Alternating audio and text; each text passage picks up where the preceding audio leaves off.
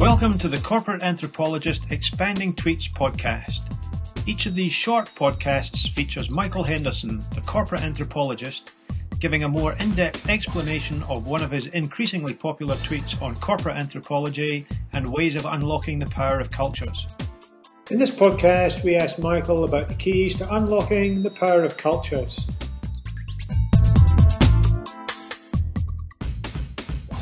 Yeah, they're actually incredibly simple. First one is your culture worth belonging to? Of course, every organisation has a culture, and in fact, they're going to have one even if they don't realise it. The important thing is the culture they've got, is it worth belonging to? And how do you know? How do you discover that? How do you ensure that if it's not, that it becomes increasingly so? And so that's the first thing that I would encourage an organisation to focus on is, to what extent is their workplace culture worth belonging to? It's so important when you talk to employees. It's one of the major reasons that they actually come to work, sometimes even if they don't enjoy the work that they're doing, is because the culture they're part of makes it worthwhile. It compensates. I often refer to it as your second salary. The first salary, of course, is the money you're earning. The second one is to the extent that you enjoy your company culture. So just foundation area is to ensure that you've got a culture worth belonging to. The second one is to think about, is the work that your organisation does worth doing?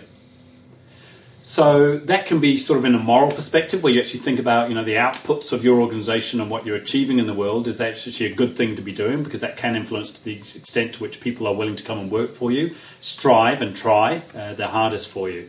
The second one is actually sort of just adding some value in the world. So is it just another commodity item that the world doesn't really need? And therefore, how easy is it to retain people and keep them motivated and feeling good about themselves and what they're doing? So just questioning yourself on, is the work that we do worth doing, is a really valuable one for organisations to consider. And then third and finally, but certainly not in any capacity less than the other two, is, are your leaders worth following? Again, we often have people who are leaders in organisations simply because they got promoted into that position because they were the best available, or even the only available person that's, in some cases. That doesn't necessarily mean that they're a leader worth following. So one of the questions I often ask leaders directly themselves, in fact, is how do you know if you are a leader worth following? There's very different ways of finding out that sort of information. You can do it through 360 feedback. You can do it through just observations about staff and their performance around you when you're present. And also when you're absent, it can be quite telling if performance goes up when you as the leader are not actually there. You take annual leave and suddenly record sales results are being achieved.